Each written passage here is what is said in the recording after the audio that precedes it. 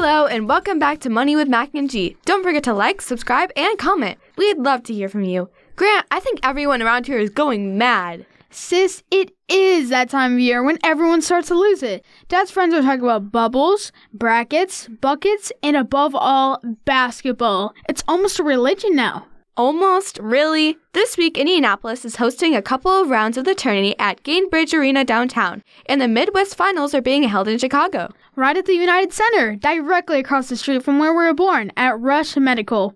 Mom loves basketball due to living in Chicago when they won six NBA championships. She said it was insane and one of her favorite memories about living in Chicago. Speaking of Chicago and basketball, you can't leave out Michael Jordan, MVP extraordinaire. You got that right, and after a quick Google search, I found out he's worth $1.6 billion. Basketball and a billion. He's done an awful lot and big wins financially, including Space Jam the movie, Michael Jordan's restaurants, big-time endorsements like McDonald's, Coca-Cola, and his Airness endorsement of Nike Air Jordans. I looked it up, and one of his pairs of shoes that he wore in 1984 sold for almost $1.5 million at an auction. Dad always reminds us how the Indiana Pacers had the chance to draft him, but didn't. What a big shot and a miss. We're into March Madness, and there's a lot of money floating around. When things were canceled in 2020, it was pretty upsetting for a lot of people. And all of those basketball players missed a year of play. It was a big deal. Dad's friend went to senior night at IU last week. It's usually emotional as these guys will be leaving the school at the end of the year. We got to know them on the court, but the NCAA has allowed them to play an extra year, so all the seniors aren't leaving. They're all coming back. Possibly. It's added a whole new dimension to things. What about the younger guys who aren't getting to play because the older guys are hanging around? Pretty strange for sure. The NCAA tournament was created in 1939 by the National Association of Basketball Coaches and was the idea of Ohio State coach Harold Olson. It started on March 17th and ended on March 27th when the University of Oregon defeated the Ohio State University 46-33. I guess that's why an Ohio State coach had the idea. Even though he lost, having a really great team might push you to have another tournament to be in so you can win. Well, thank you, Mr. Olson. Many people would agree it's been a good idea.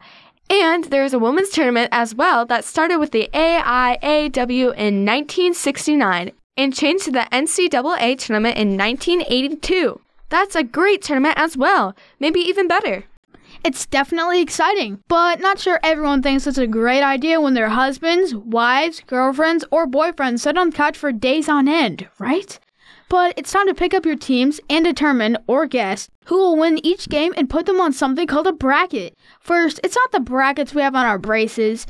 It's like a diagram with two lines for the name of the teams who played each other. The winner of each goes on to the next game. That's right. But there's money in those brackets. Even Warren Buffett, investor extraordinaire, is in it. I like the word extraordinaire. It's really fun to say. Anyway, Warren, we're on a first-name basis, has a challenge for anyone who can pick all the games, which are now 68. It's crazy to think when it's all done, there are 67 losers and only one winner. Odds of winning are like the odds of being struck by lightning about 3.4 million times in your life, if you live through them all. There are 9 quintillion ways to fill out all the winners. That's 18 zeros after the 9. Talk about nuts. Warren offered $1 billion to anyone who could perfectly fill out all the brackets, or $1 million per year for life.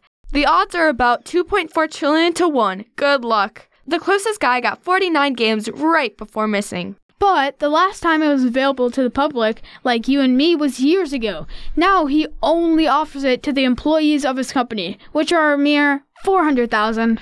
How fun is that? But there is money out there for schools too, depending on how they do.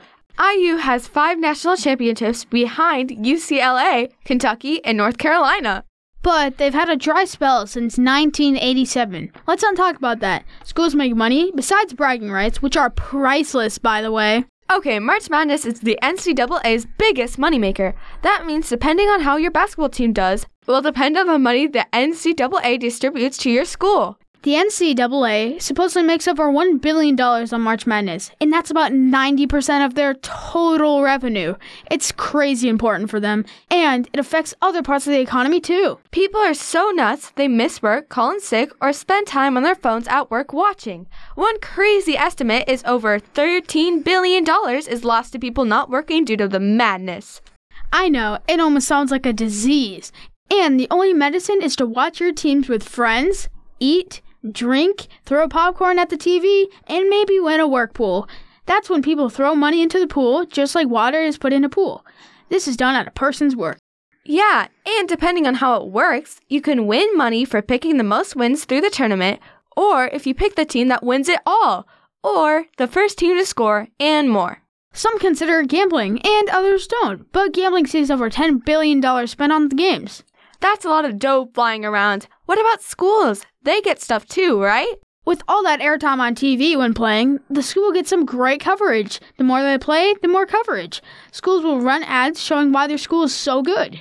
The number of kids applying to a school if a team does unexpectedly well jumps. They've seen jumps of over 30% in applications. That's definitely good if you accept more kids who pay. Very true. The NCAA also pays a school for units earned during March Madness.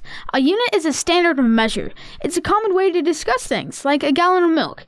It also gives the NCAA a way to calculate how the money is divided up. So the more units you get, the better. And each year they can change the payout for each unit, just like the price of 1 gallon of milk changes. Yep, about $250 million is dished out to the schools.